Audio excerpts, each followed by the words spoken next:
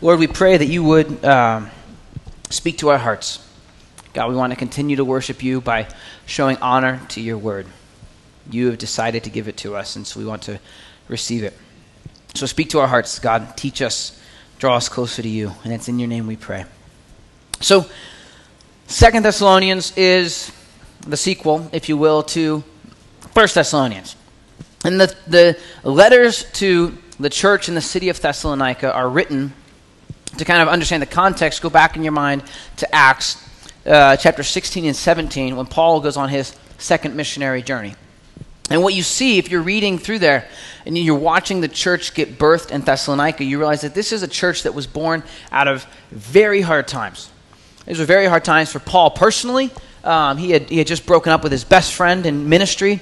He had just gotten beaten up in Philippi, and that was after a period where he is trying to seek the will of the Lord. And you're watching in the book of Acts, and he's really not making any traction. So he winds up in Philippi, in a sense, because it's the only direction he could go. And then he winds up in Thessalonica because he gets driven out of Philippi.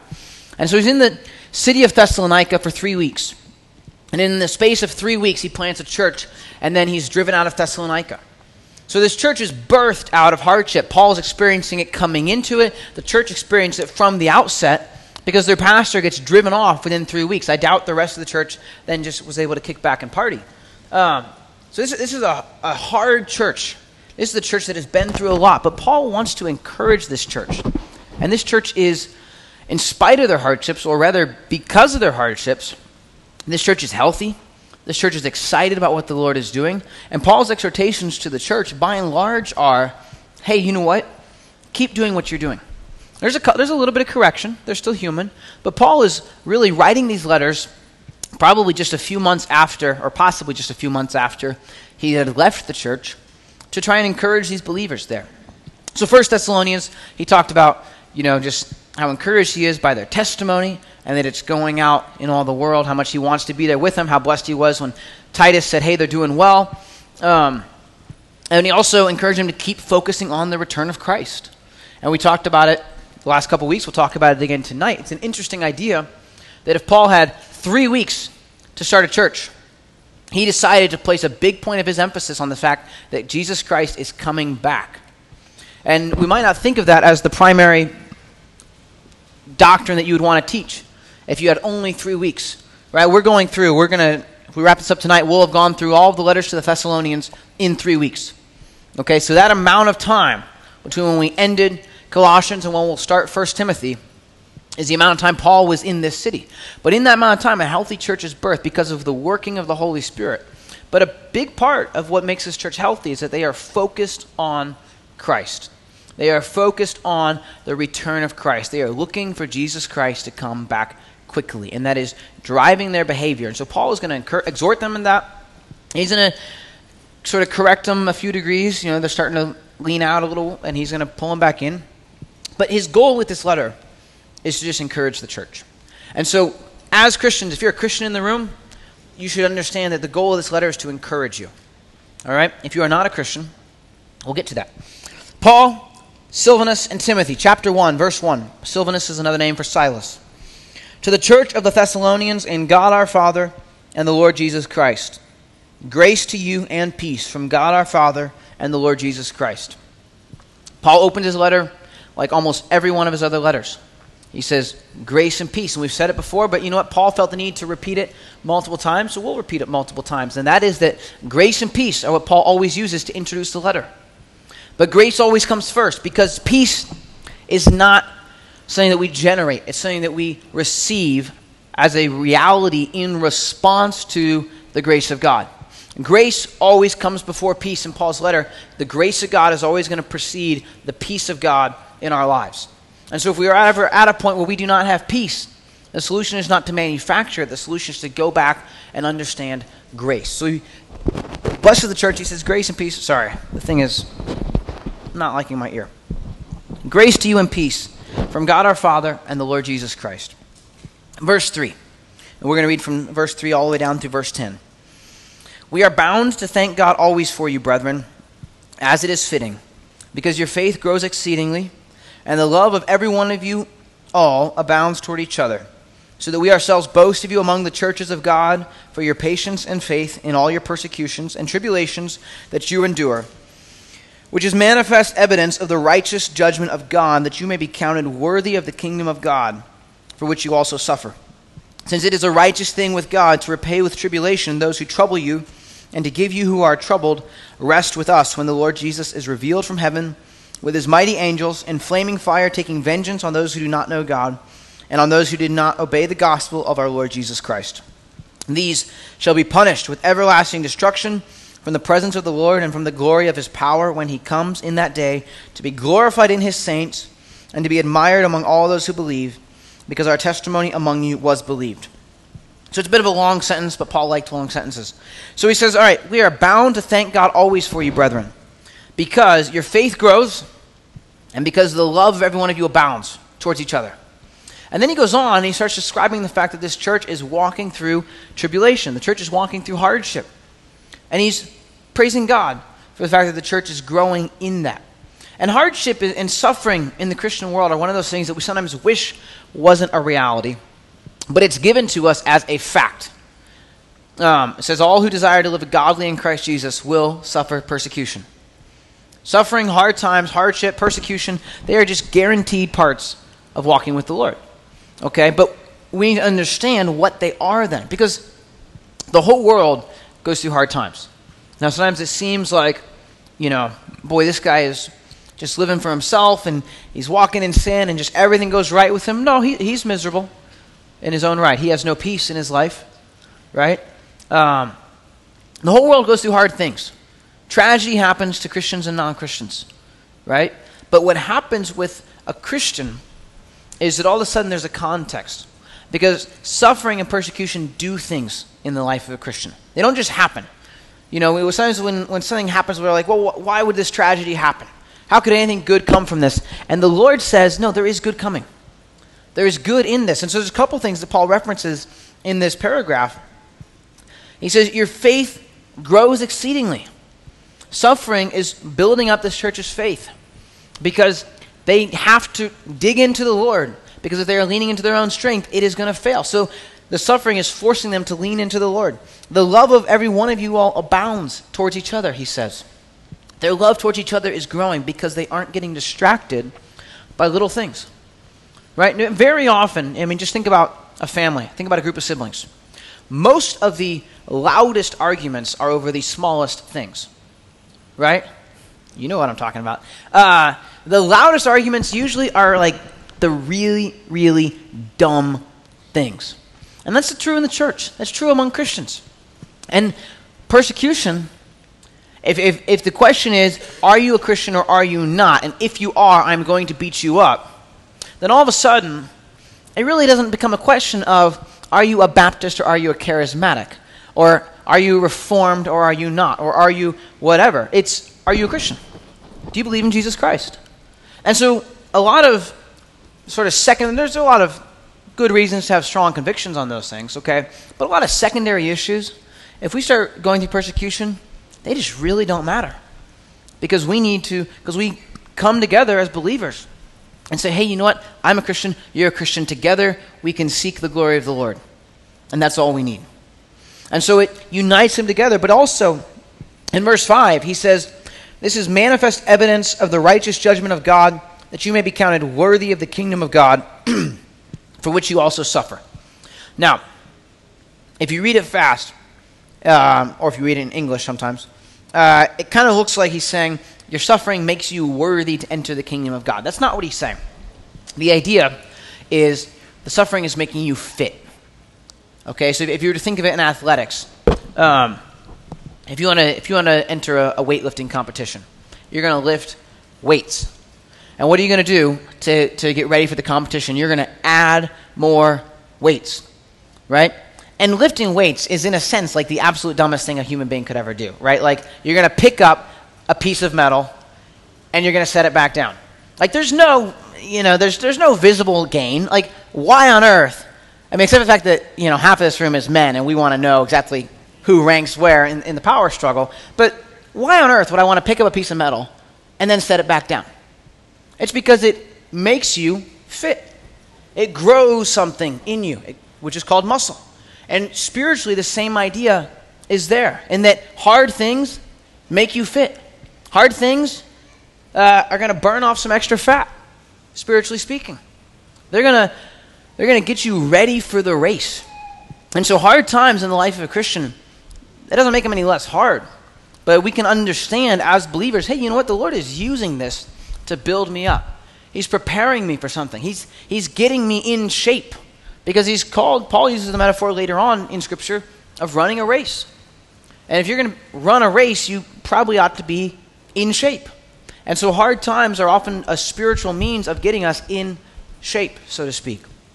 So he goes on in verse 11, and he says, therefore we also pray always for you, that our God would count you worthy of this calling, and fulfill all the good pleasure of his goodness, and the work of faith with power, that the name of our Lord Jesus Christ may be glorified in you, and you in him, according to the grace of our God and the Lord Jesus Christ.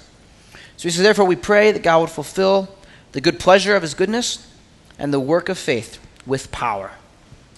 Suffering is an opportunity for growth. Paul is praying it for this church. He says, hey, I want you to know that I'm encouraged with how you are handling the suffering that you're going through. And I want you to know that I am praying that the Lord uses it as a growth opportunity in your life. And that's how we should respond as Christians. Because life will be hard. We're going to interact with people. If we're not going through something hard, we are going to be interfacing with somebody who's going through something hard. And the Lord wants to use it, to grow them, to grow us, so we can be built up in our relationship with him. So, chapter 1, he's encouraging them. Chapter 2, he's now going to kind of step back and explain some things. He's going to clarify some things that he had evidently taught while he was in the city for 3 weeks. And now he is going to elaborate a little bit. He did this a little bit in 1 Thessalonians. He's going to do it again now. Now, brethren, he says, concerning the coming of our Lord Jesus Christ and our gathering together to him, we ask you not to be soon shaken in mind or troubled, either by spirit or by word or by letter, as if from us, as though the day of Christ had come. Let no one deceive you by any means, for that day will not come. Well, we'll stop there. Paul says, all right, listen. As far as the return of Christ goes, I don't want you to be shaken in mind or troubled. All right? So, when we talk about end times, when we talk about the return of the Lord, when we talk about the Great Tribulation and the millennial kingdom and all these things, what's the first step? Don't be shaken in mind. Don't be troubled. These are not supposed to be scary things for the Christian. And it helps, I think, sometimes. I was listening to a pastor earlier this year. He was teaching through the book of Revelation. And he said the book of Revelation is really easy to understand if you understand one thing. And that's that it's the book of revelation, not the book of revelations. It's the revelation of Jesus Christ. The whole book is about revealing Jesus Christ. It is not about the mark of the beast and the Antichrist and what does the number 666 really mean and what is the 3 frogs coming out of the mouth of the prophet. And those things are all there. But the book is about the revelation of Jesus Christ. And so when we talk about the return of the Lord, it's important to understand that. What are we talking about? We're talking about the Lord making himself more obvious. And that's a comforting thought. That's a good thing. That's not something that should scare us, right? The ability to see Jesus Christ more clearly is not a scary thought. It should be an exciting thought, right?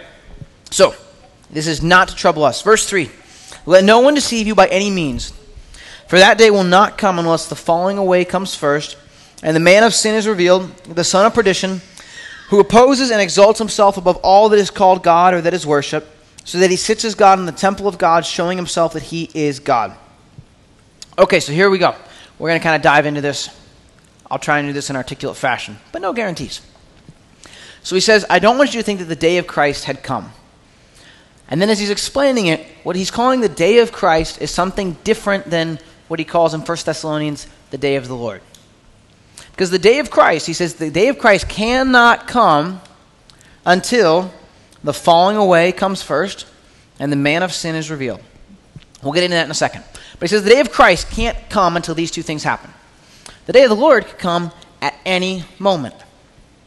So we're talking about two separate events here, okay? So there's emphasis in Scripture that the day of the Lord could happen at any point in time. The Lord could come back at any point in time, but Paul here says that the day of Christ won't come unless the falling away comes first and unless the man of sin is revealed. So what I believe he's talking about is the difference between the rapture of the church and the day of Christ.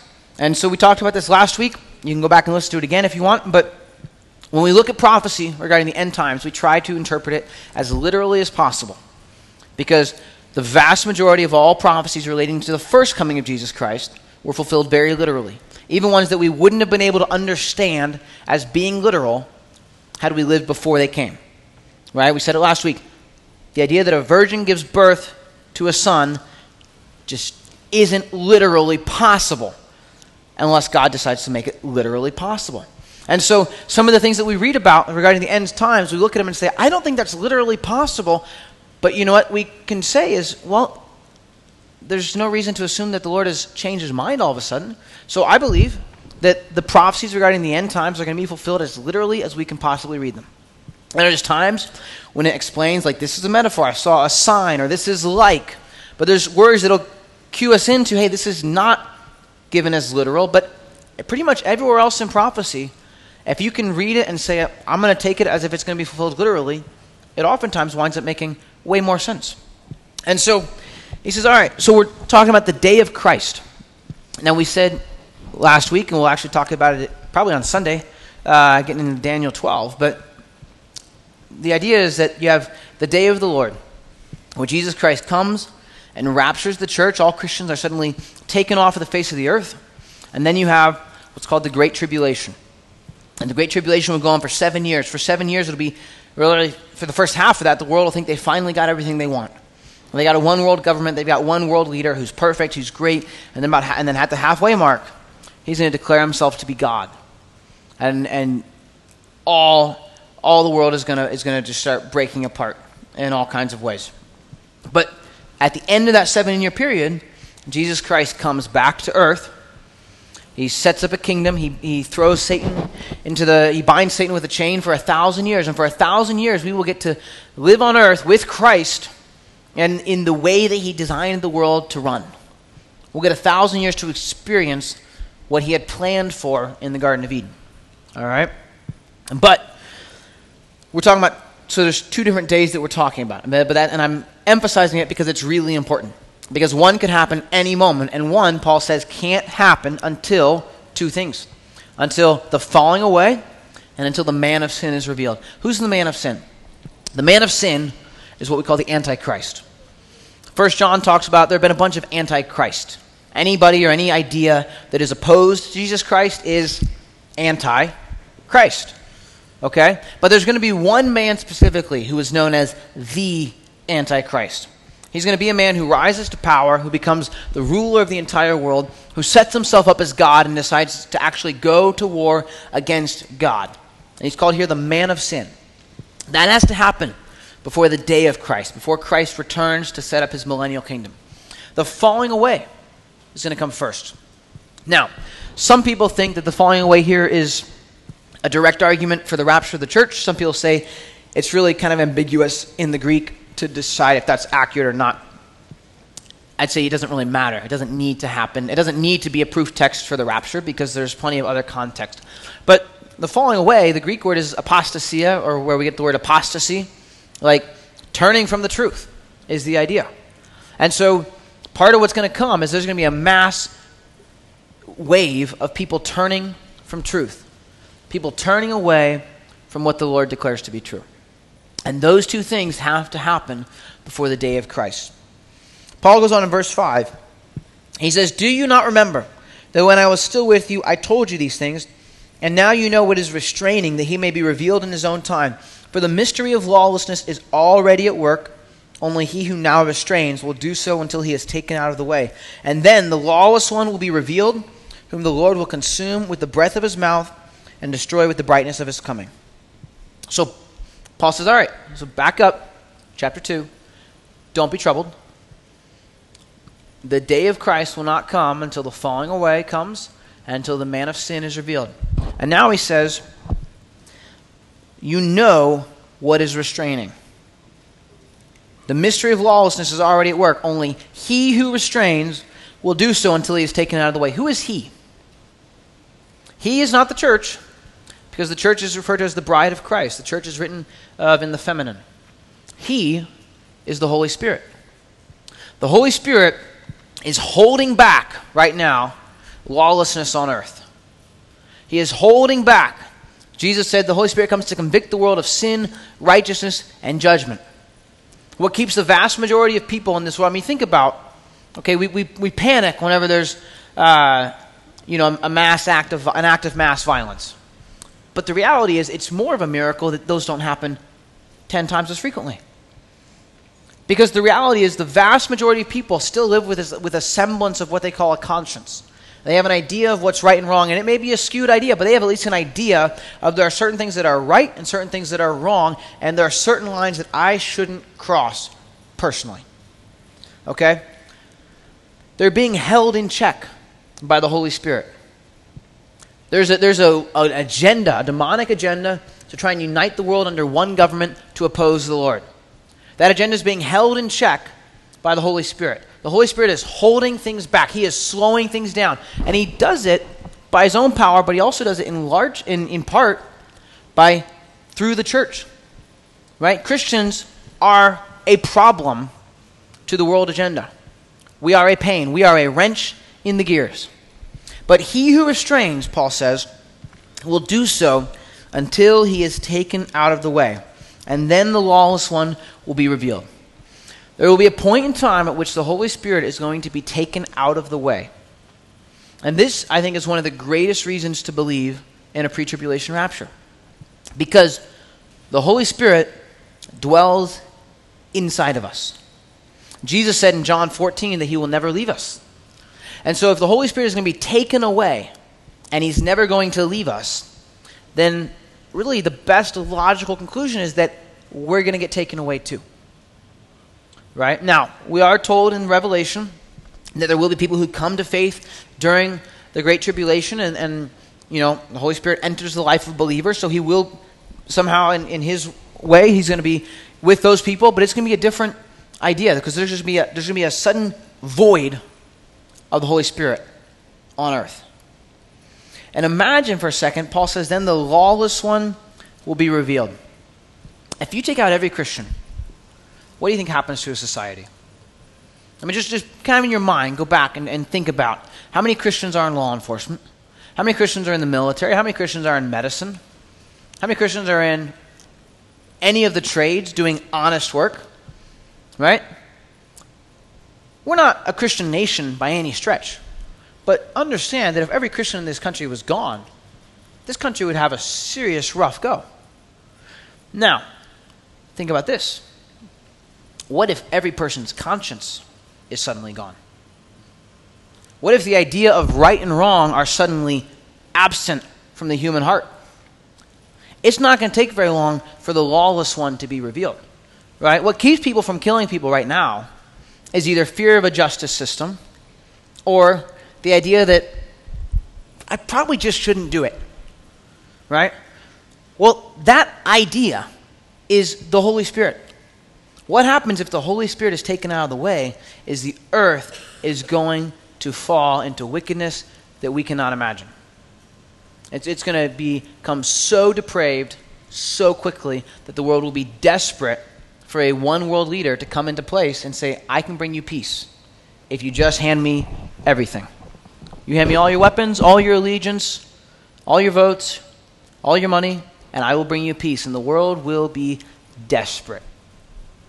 And so the Holy Spirit is going to be taken out of the way, and I believe we as the church are going to be taken out of the way with him. And then the lawless one will be revealed. Verse 9, Paul says, the coming of the lawless one is according to the working of Satan, with all power, signs, and lying wonders, and with all unrighteous deception among those who perish, because they did not receive the love of the truth, that they might be saved.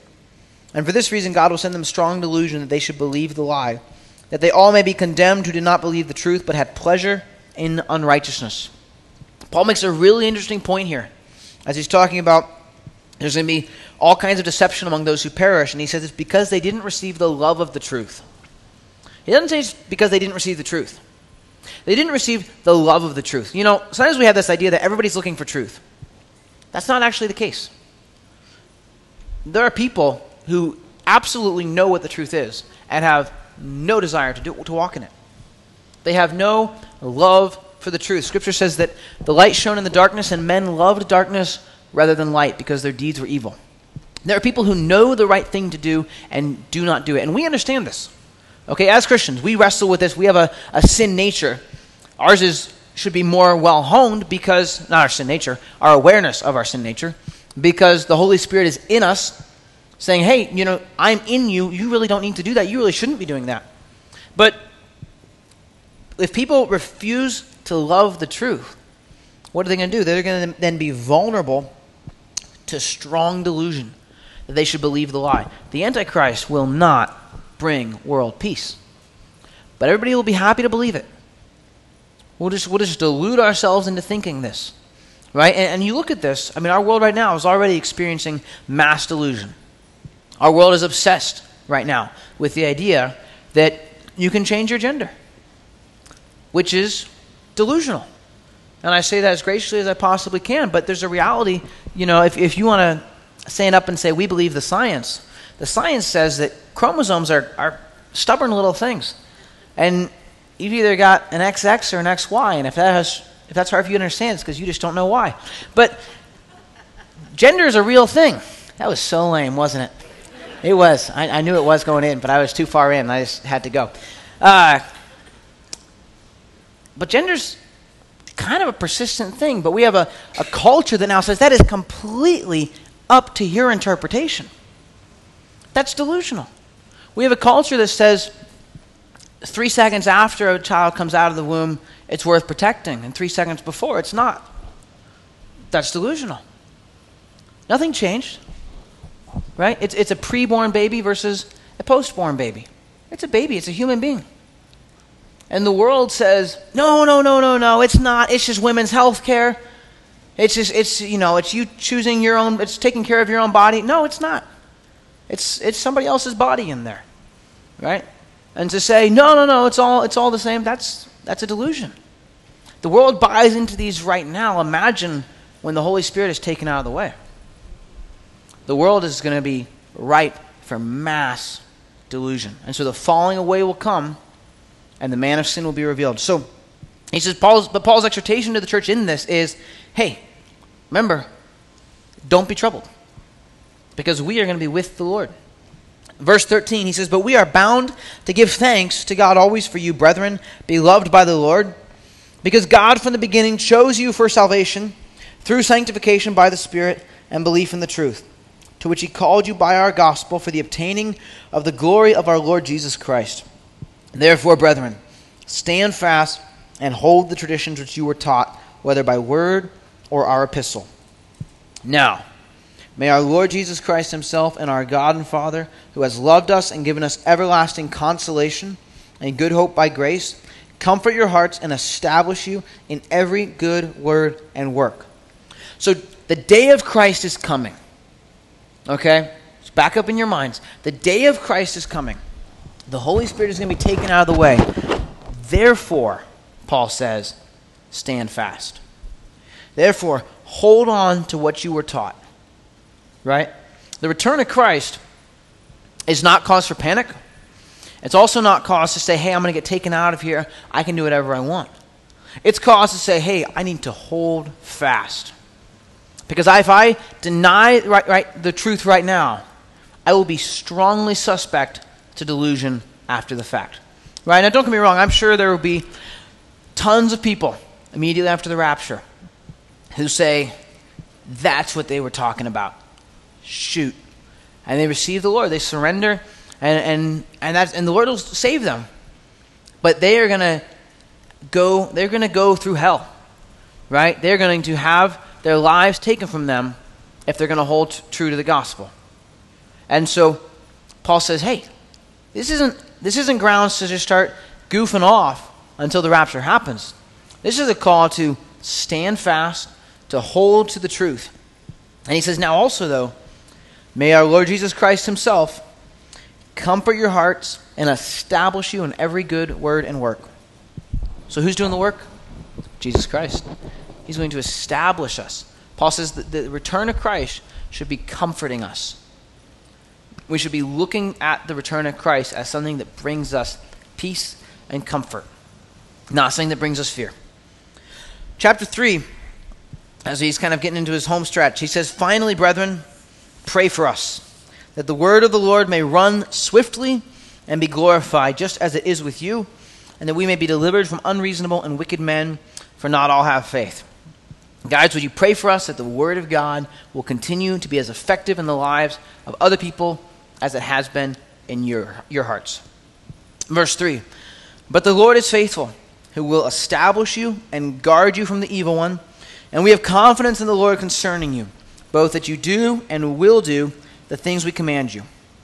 He says, listen, pray that the word goes out. Pray that God is working with power, but don't forget that the Lord is faithful. The power of the gospel does not hinge on our ability. It does not hinge on our anything. It hinges on the fact that the Lord is faithful. He will establish us, and he will guard us. Are you weak? Are you ready to topple over? The Lord can establish you. Are you vulnerable? The Lord can guard you. In verse 5, he says, "Now may the Lord direct your hearts into the love of God and into the patience of Christ." Your heart is never meant to be followed. It is meant to be directed. Your heart is meant to be steered. It is something that you tell it where to go. You do not go where it tells you. In verse 6, he says, "But we command you, brethren, in the name of our Lord Jesus Christ, that you withdraw from every brother who walks disorderly and not according to the tradition which he received from us. For you yourselves know how you ought to follow us. For we were not disorderly among you, nor did we eat anyone's bread free of charge, but worked with labor and toil night and day, that we might not be a burden to any of you, not because we do not have authority, but to make ourselves an example of how you should follow us." And remember, chapter 3 is in context of chapter 2, which is the return of Christ. So, because Christ is returning, we command you, brethren, to be careful about hanging out with disorderly Christians, with unruly Christians, with Christians who are always picking a fight.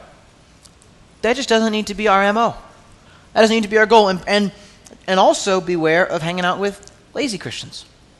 Christianity should drive us to be the best workers in the world, because we are doing everything for the glory of Christ. Jesus Christ can be glorified in any act of obedience. And so anything we do, any job, any occupation can be for the glory of Christ. And so we can do it diligently as unto the Lord. And Paul says, you know how you ought to follow us. Paul is really careful to not say, hey, here's a good concept for you to follow. He says, hey, here's an example for you to follow. He says, when we were with you, we weren't disorderly, and we didn't eat anyone's bread free of charge, but we worked with labor and toil night and day, that we might not be a burden to any of you. Paul says, we were very deliberate when we came to you, when we were starting this church, to make sure that you did not get a messed up idea of how ministry works. And to make sure that you did not see Christianity as an opportunity for someone to be lazy and call it ministry. We worked with toil and labor night and day. And he says in verse 9, not because we don't have authority, but to make ourselves an example of how you should follow us. So this is important. He puts a qualifying statement. It is not because we didn't have authority. There is authority in the context of ministry for someone to receive a salary. Okay? It is not wrong for the pastor of a church to receive a salary from the church. Right? The church is sort of collectively coming together and saying, we are asking you to help disciple us. We understand that takes time and effort, and so we are willing to sort of foot the bill, if you will. But Paul says, yeah, I could have done that, but I didn't.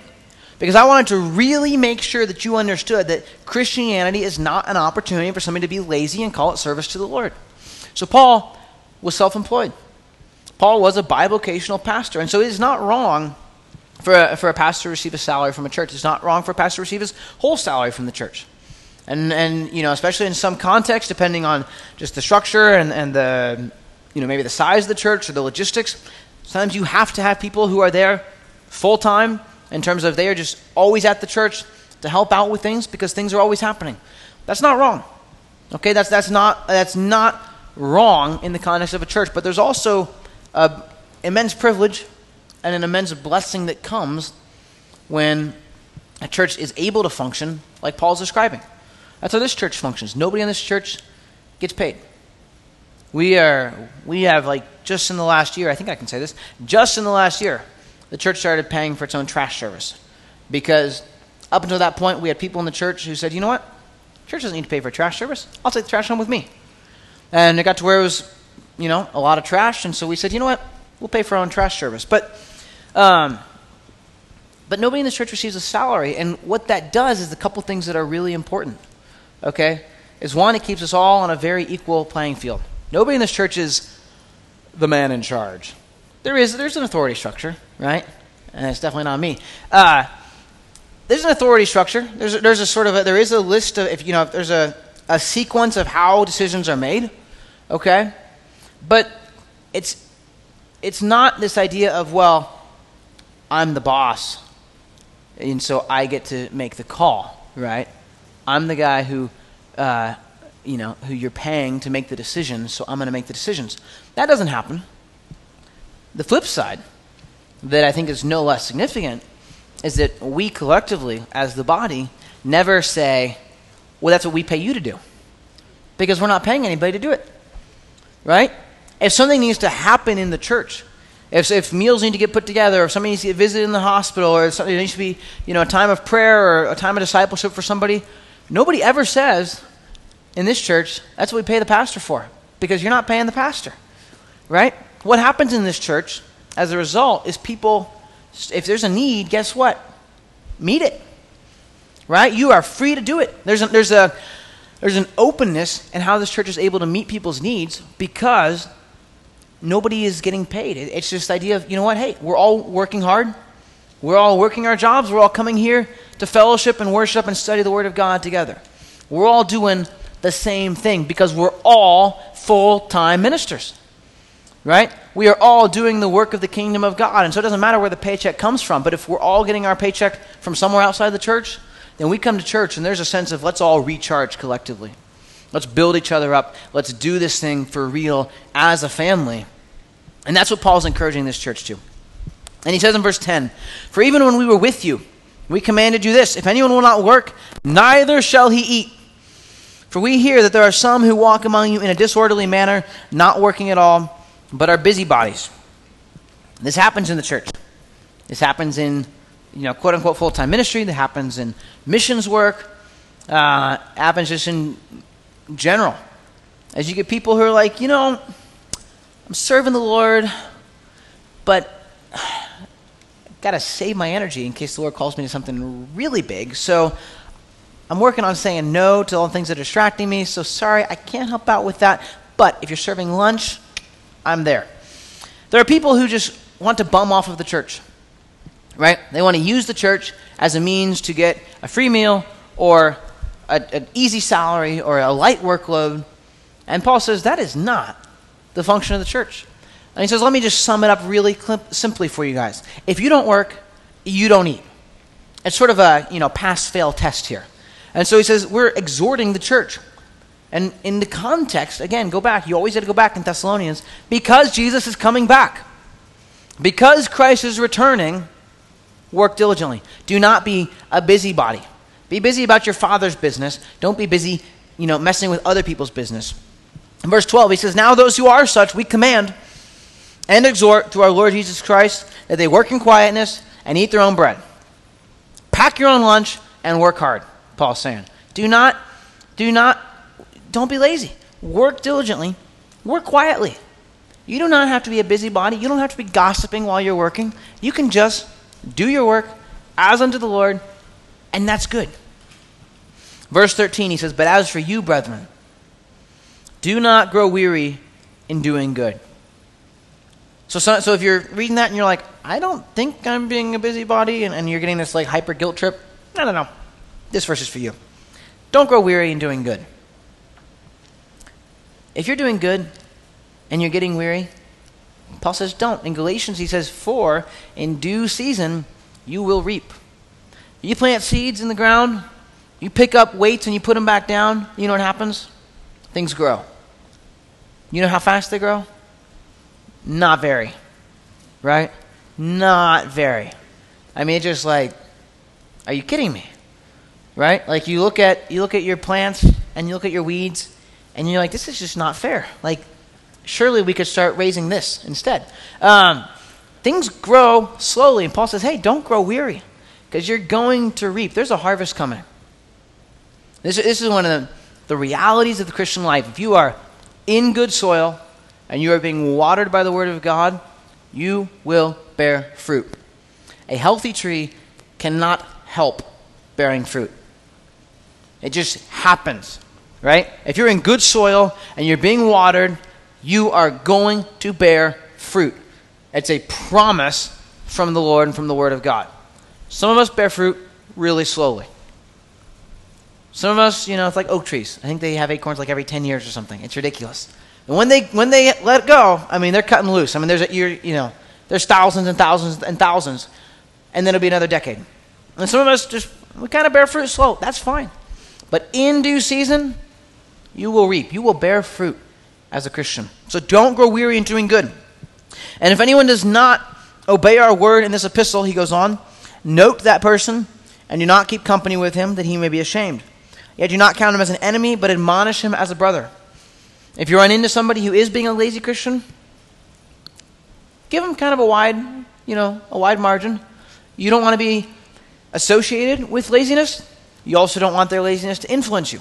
But Paul is careful to say, that doesn't mean you blow them off for the rest of their life. It means you say, hey, bug, that is not appropriate behavior for a Christian.